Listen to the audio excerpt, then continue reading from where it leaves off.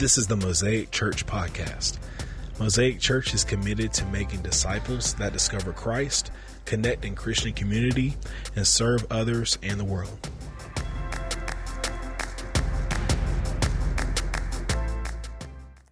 Luke chapter 6, we're in the middle of a sermon series on prayer, the Lord's Prayer, and if you would, just follow along. And let's start with verse 9. This then is how you should pray: Our Father in heaven, hallowed be your name. Your kingdom come, your will be done on earth as it is in heaven. Give us this day our daily bread, and forgive us our debts as we also have forgiven our debtors. And lead us not into temptation, but deliver us from evil. Heavenly Father, we ask that you would help us this morning. You would help me, Father, to extrapolate everything that you want us to, and not only hear what you're saying, but Lord, begin to allow it to permeate and seep into our hearts and our wills, Lord, and that we would flesh out, we would walk out the truths that you are sharing with us through your holy word, your authoritative word. We say thank you from the bottom of our hearts. In Jesus' name, amen. Amen. Now, if you haven't been here the last few weeks, we've been really talking about the Lord's Prayer, and to me, it's one of the things I love about pastoring. There's lots of things I love. It's about going through the scriptures, and when you're the pastor, you want to live out the scriptures as you're preaching it. You don't want to just preach it to the audience and not let it affect you.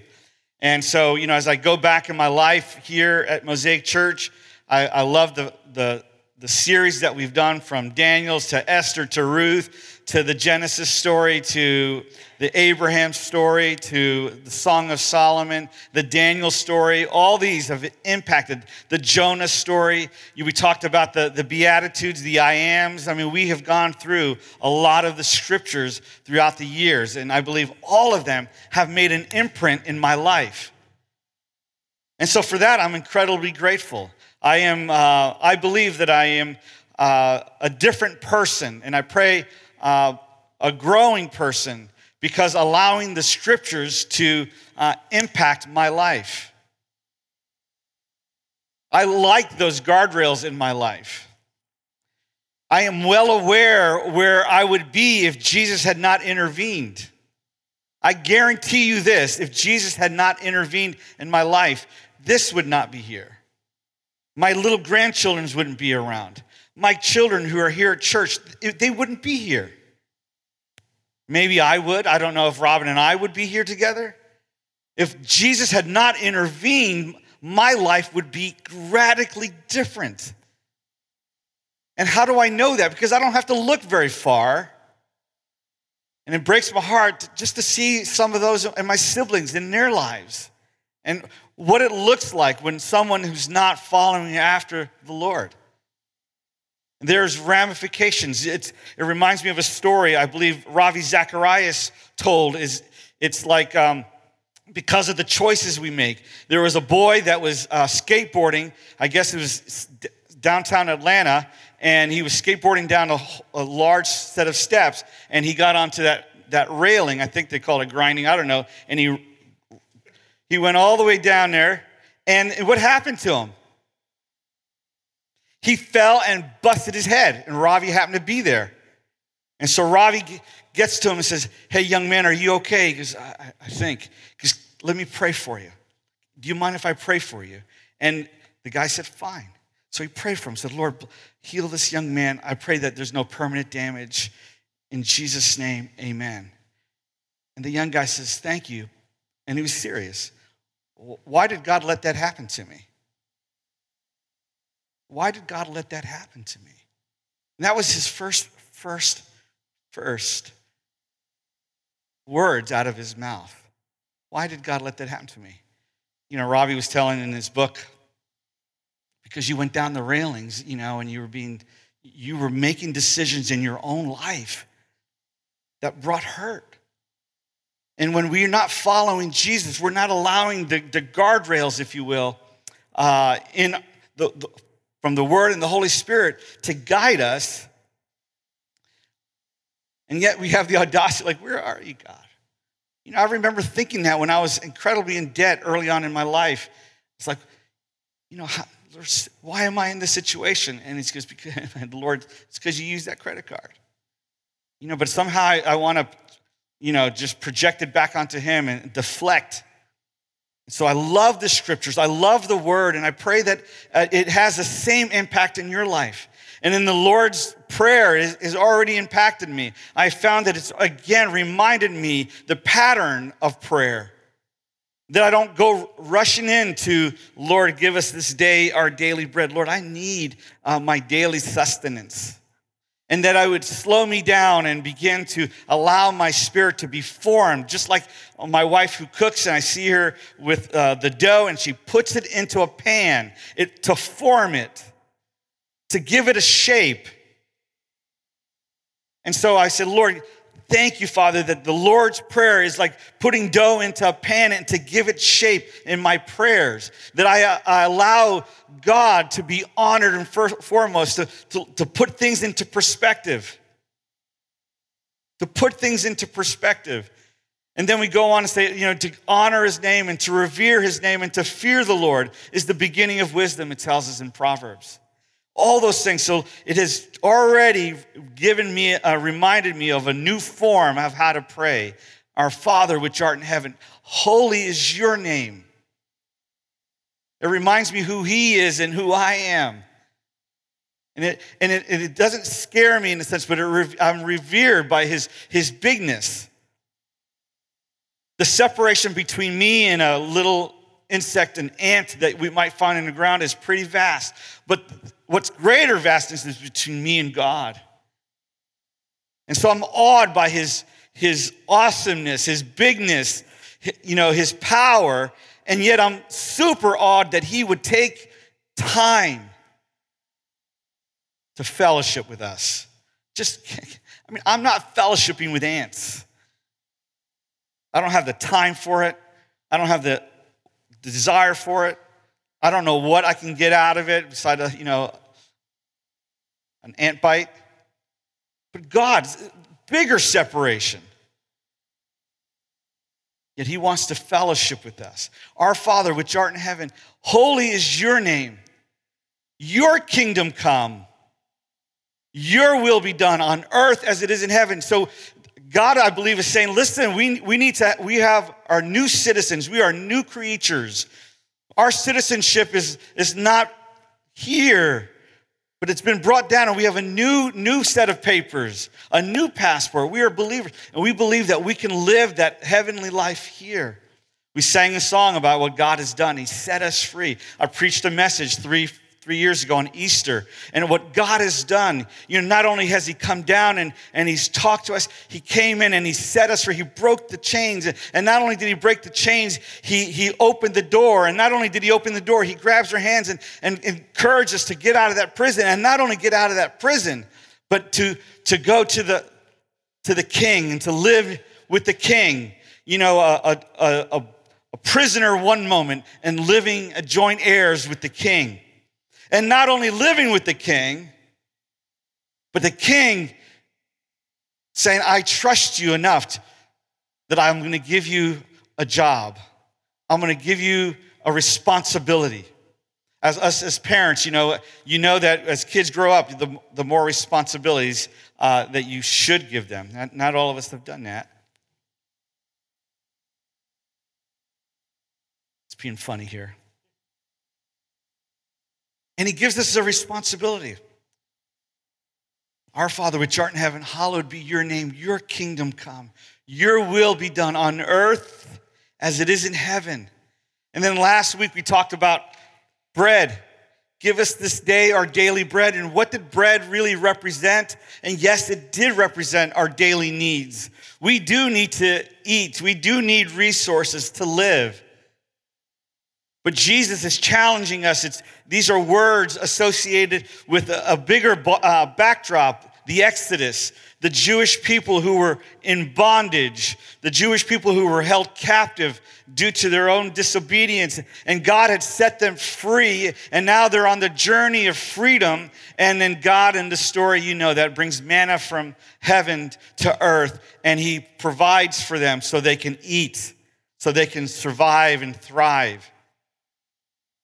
And yes, so when Jesus says, give us this day our daily bread, if you were the listener and you were of a Jewish descent, you knew what he was talking about. There is a connection to the Exodus story.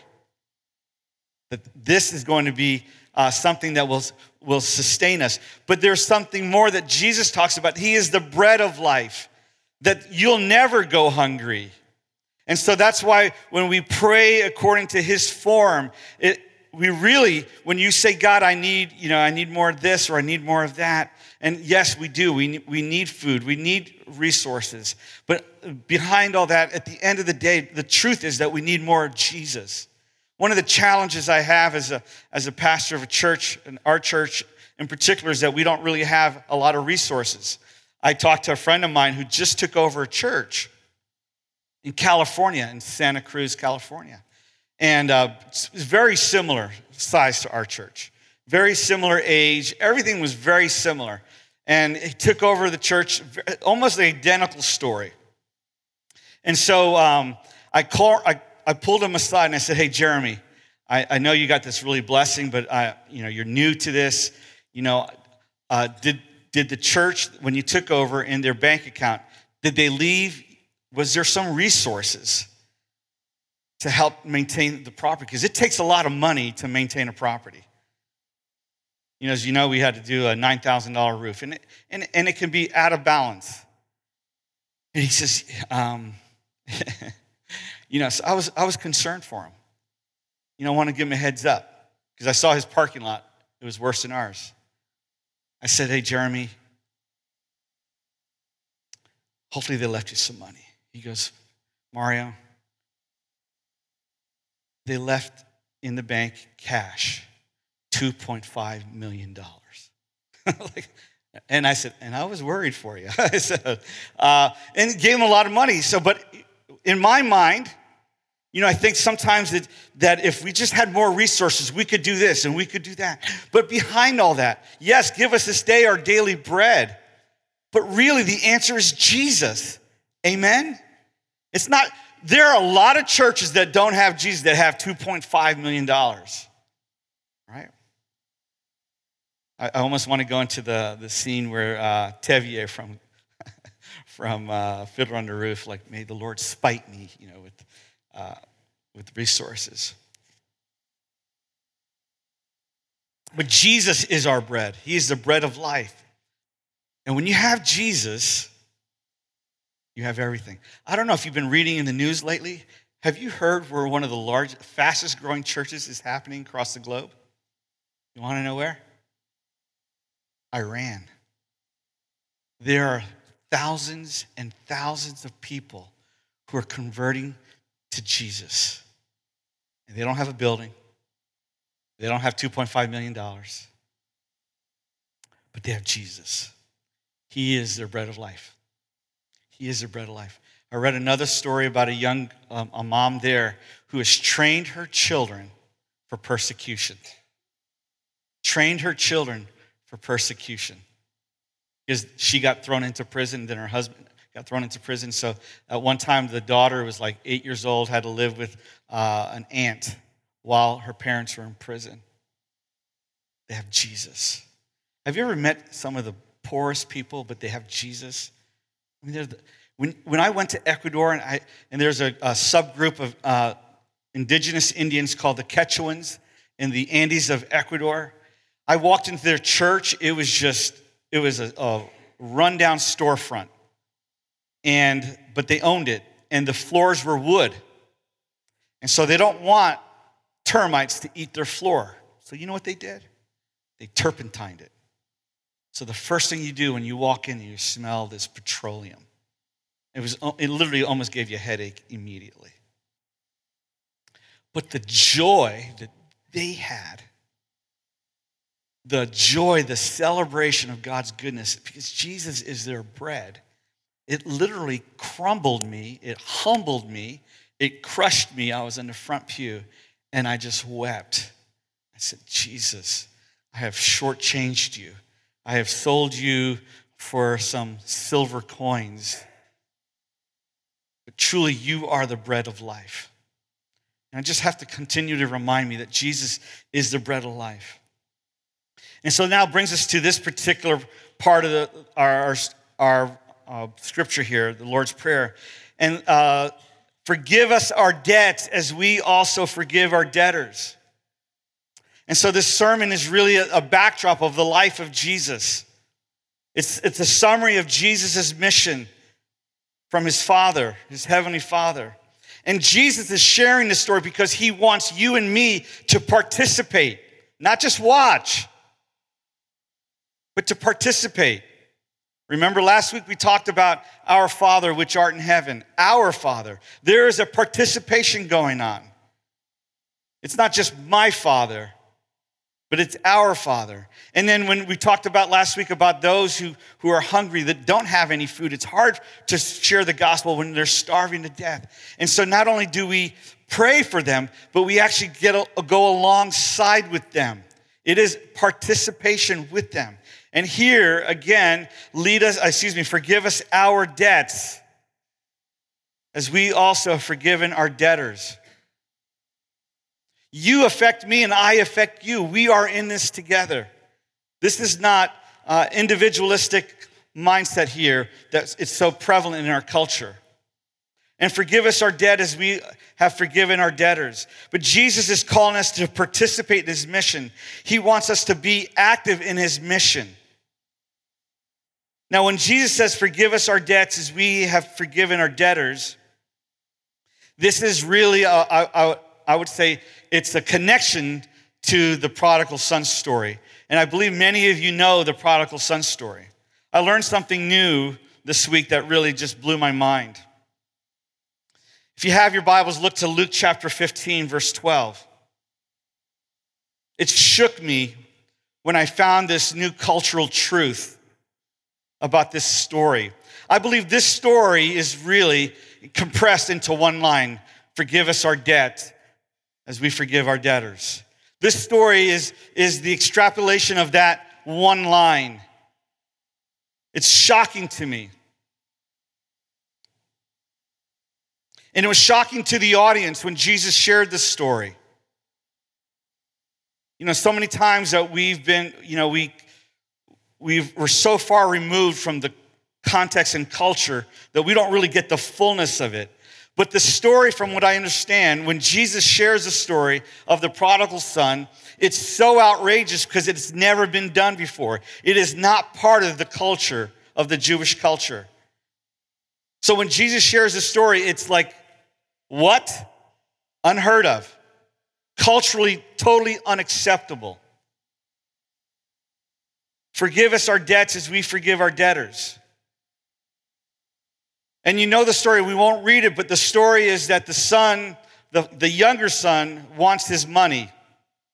First of all, that would never, ever happen. In other words, the story is unbelievable because it's never been done. The audacity of the young brother to say he wants his cut. Now, I know many of you have heard sermons on this, but there's so many much more nuances when we put the story into context of the culture.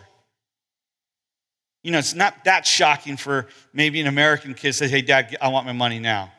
It's shocking, but not that shocking. Over there, it's not just shocking, it's insulting. It's insulting. So much so that the listeners was like, this could never happen. We would never let it happen.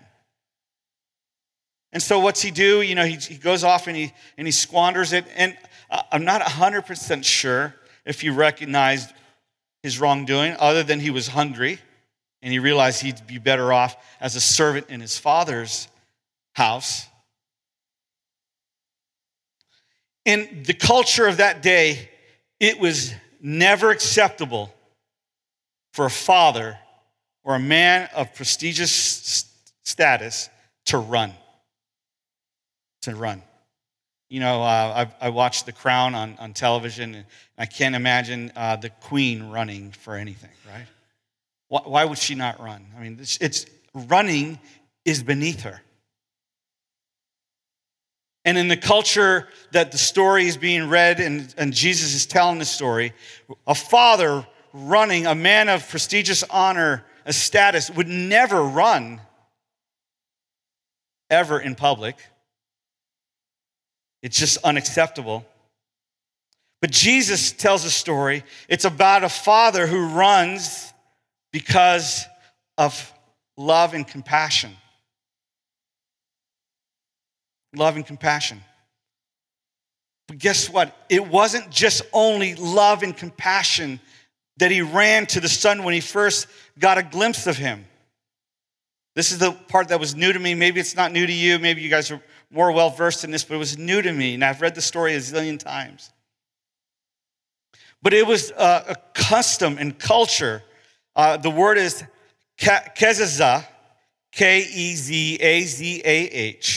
that when you have a rebellious son, and we talked about that, they called Jesus the rebellious son. When you have a rebellious son, and when he comes back, and if he squandered his money or his resources among the pagans or the non-believers, when he would come back into the community, that he was to be shamed. And he would be at the town gate or the entrance of the community. And then the town elders would come, and everybody would come with these pots, clay pots, and they would smash it at his feet and yell insults. And that was the norm. And so when the story of the father running after the son, it's as though had to steal the picture. It's as though the father is saying, I don't want my son to experience the harsh insults. And so he runs to shield his son from the community insult and the ostracizing of the community. And immediately he grabs his son, he protects him from the slander and the insults and the words that would I'm sure deserve it, but God protects him, or Father protects him. And immediately goes into the part of celebration where he kills the fatted calf. So when Jesus says, forgive us our debt as we forgive our debtors, this is the story he's referring to.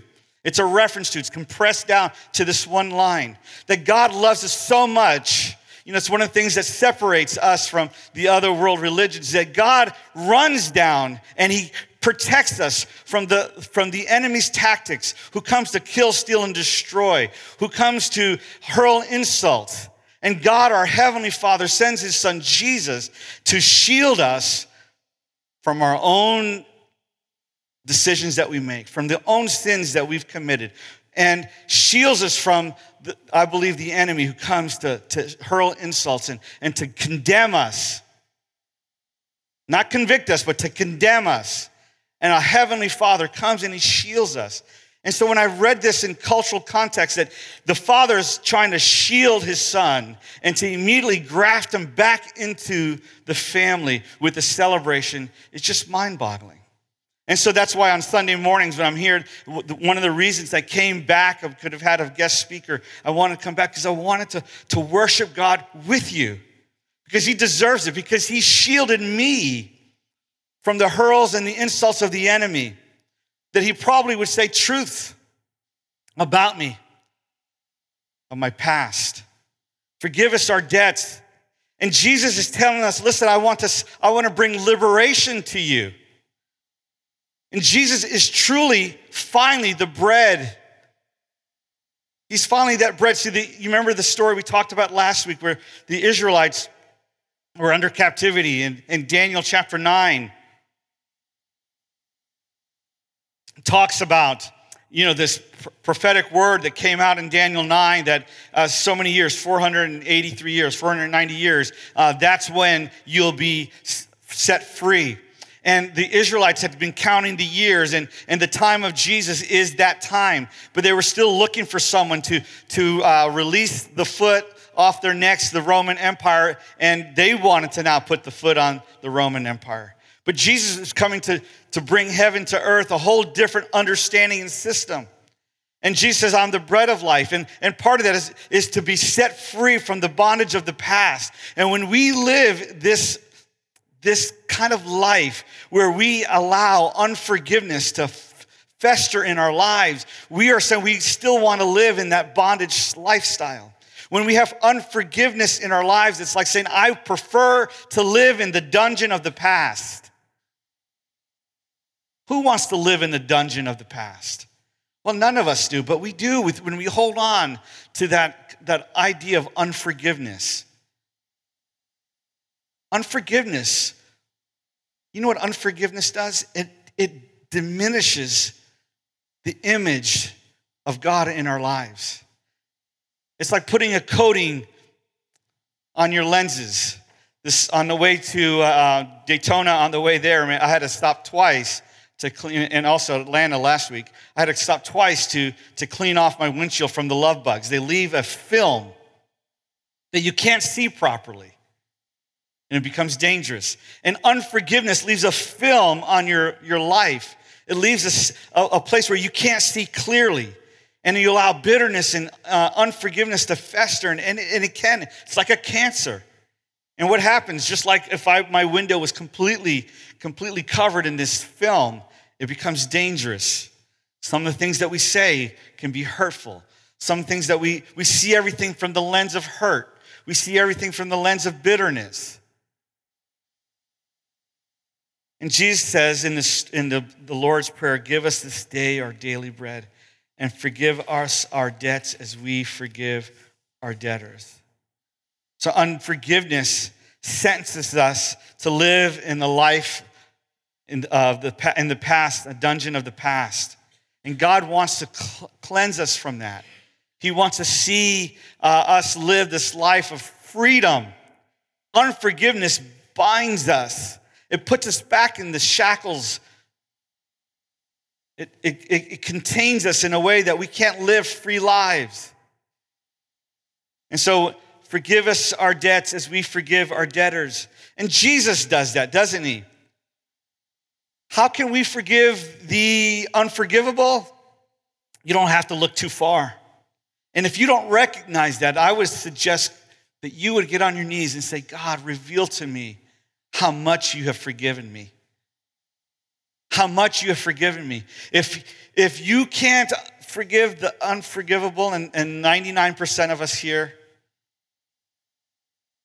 if you were to share your story, what somebody's done to you, I know it's hard for you. I get it. But it's not an offense so much that you can't forgive. I'm not saying you need to be their best friends. I'm not saying you need to go on vacation with each other. I'm just saying forgiveness. It's part of God's plan, his master plan. He runs to us. He runs to us to protect us and love us and bring us right back into the family when we've been so rebellious and undeserving to be brought in. I believe it's our second song. Bryce, I'd like for us to sing that one in a second. He loves us so much. Forgive us our debts as we forgive those who've offended us. Now, we know that a lot of times debt can refer to taxes. Anybody have taxes they have to pay? Amen. It's not good. But at the same time, there are some things there are behaviors that people have done against us. And it's not right what they've done. Forgiveness is not saying it's okay what they did. Forgiveness is not saying, hey, whatever. It's not saying that. What you're saying is that, God, I want to forgive them, and I leave them in your hands. I leave it in your hands. I trust you. When we have unforgiveness, it's almost like you still want to have that, be the judge and the executioner. You want to shelve out the punishment when that time comes by saying, maybe mean things, or even if you say behind their backs, all those things. That's not part of God's plan. God wants to set us free from that. Read Daniel chapter 9. It's a beautiful, beautiful story, and it's the backdrop of the Lord's Prayer. It's a beautiful story of what God is doing in our lives. So what can we do? What can we do? What can we do? I think one thing is that we can begin to pray. One of the reasons we're doing in all our small groups in our Sunday morning discovery classes on the book of prayer is that we need to learn how to pray. That's why we're doing the sermon series, How to Pray. Pray. We need to pray for our city. You just have to read the news to see what's going on in our city. It's tough. I believe there's this culture that's in our city that we need to pray and ask God to help us. Lord, have mercy on our city. And help us not to turn a blind eye to those things that are happening in our community. Let's not turn a blind eye. And, it's so easy to point out to the south side of town to look how crime-ridden it is. And, those are the ones that are posted in the newspaper, the ones that are on the internet. The crimes that happen there. But there's other crimes that maybe not warrant someone getting arrested by the policeman. But there are crimes where we're worshiping idols in our community. We're worshiping money. We're worshiping those things that don't bring God the greatest glory. And that doesn't get printed in the newspaper. But it is incredibly wrong and offensive to the Spirit of God. So let's pray in a moment. Lord, forgive us our debts. Not just for me, not just for us, but for us. Let's have mercy on our community. It's not us versus them. We rebuke that spirit of us versus them. That's what that's what I believe the spirit of darkness is seeping into our country and our culture, is that we're trying to separate people and make them us versus them, and them are evil. That's how we look at it. I'm always trying to talk to someone. Them are made in the image of God. It's so easy to call them and begin to project and convince ourselves those are the evil ones. We're the good ones. They're the evil ones. They're the bad people on the south side of the town, and we're the good ones. That's the enemy speaking. That's what he wants us to think. Maybe we have different party affiliations, and we think the other party's the evil one. That's what the enemy wants you to think. Yes, evil things happen on both sides, but our battle is not against flesh and blood. And as Christians, we need to wise up. Blessed are those who are merciful. We talked about this as a church. Merciful is saying, you know what, God, I don't understand, but I'm going to try to place myself into their shoes. I'm going to place myself into the shoes. I was studying this crime situation, and I kept saying, Lord, place me into that boy's shoe, the guy that got arrested, that bad kid. Place me into his shoes. Lord, help me have mercy on him, on this horrific crime that he did. And as I began to read his story, you realize fatherless, multiple homes, foster care, never adopted, angry, totally let down in society, totally let down in his family, totally let down in his church. And he commits this crime. And even though the crime is wrong, I said, Lord, help me to have mercy for him. He's not the evil one. He's still an imager. He still has to pay the price in society. But let me have mercy on him. Let me have mercy on the person that votes differently than me. Help me to have mercy on the person that looks differently than me. Help me to have mercy on the person that doesn't serve Jesus. Doesn't serve Jesus. They are not the evil one. They're made in the image of God. They are imagers, made in the image of God. And I need to see that other person who doesn't agree with me, doesn't live the way I live, doesn't believe the Bible like I believe. And so forgive us our debts as we forgive those other debtors. It's like saying, God, I want to pray for mercy, and not only on my life, but for those around me. For those around me in my church. I haven't lived your life. If you voted for someone that's different than me, I love you enough to say, you know what? If I lived your life, I would understand. I may not understand from this perspective, but I love you. You're a human being made in the image of God, and I am not going to stamp you as the other. I'm not going to label you as that other person. You're not going to be evil in my life. You're not. We're going to show mercy to each other. And I would pray that it would be reciprocated. But the enemy, you know what he wants you to do? He wants you to pick sides. He wants you to do it. So you hate the other guy, and you feel justified. That's antithesis to the Lord's Prayer. Our Father, which art in heaven, hallowed be thy name. Thy kingdom come.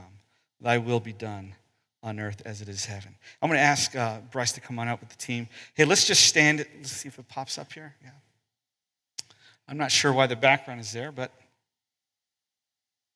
can we just stand and we're going to say the Lord's Prayer together. We're going to read this version. Yeah, if we can take that background off, that'd be awesome, Nat.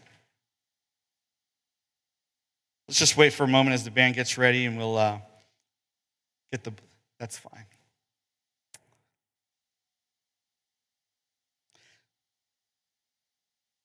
So let's say this together. This then is how you should pray. Our Father in heaven, hallowed be thy name. Your kingdom come, your will be done on earth as it is in heaven. Give us this day our daily bread, and forgive us our debts as we also have forgiven our debtors. And lead us not into temptation, but deliver us from the evil one. Heavenly Father, we say thank you. Thank you that you loved us so much that you came down, you ran down, and you embraced us. When we were repentant, we say, Lord, we want to turn. We're sorry. Lord, I believe you, as the story tells in its culture, Lord, to protect us from the fiery darts that would come from the enemy to just lambast us. You love us and you protect us as a good father. And you bring us right into the family and you begin to celebrate and you graft us in. We say thank you. Lord, help us to forgive our debts. Lord, we thank you for forgiving our debts and those who've offended us. Lord, we pray for our city. We do not look at them as others. Us and them. We don't play that game here. It's not your game the way you want your church to behave. People who have different skin color than us, come from a different part of the globe. They are not them. They is us.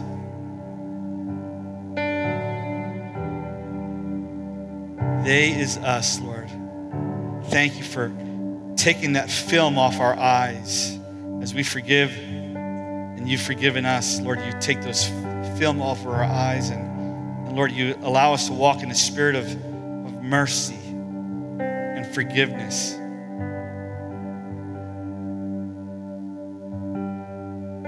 Lord, forgive us for living in the dungeon of the past and being weighed down because we've held on. Lord, we trust you. We let things go into your hands. Lord, we trust that you will be the perfect judge and you will dispense justice. We leave it in your hands.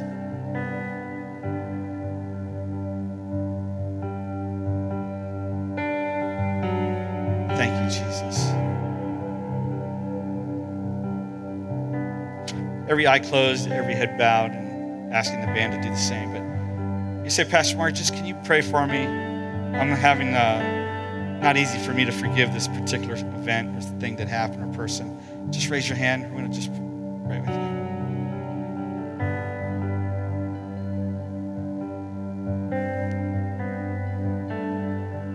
Lord, we say thank you. We love you. Lord, we say thank you that you not only are giving us the template of how to live, you, through your Holy Spirit, have given us the power to live that way. And Lord, we ask that you would just help us right now in the name of Jesus, through the power of the Holy Spirit,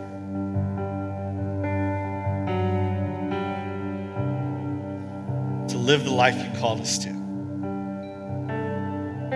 We trust you. We love you. In Jesus' name. You know, when we hold on. We want to thank you for listening. We pray that you were blessed and encouraged. If you like what you heard today, subscribe to this podcast and listen whenever you like. To find out more about Mosaic Church, please visit www.mosaicchurchtlh.com.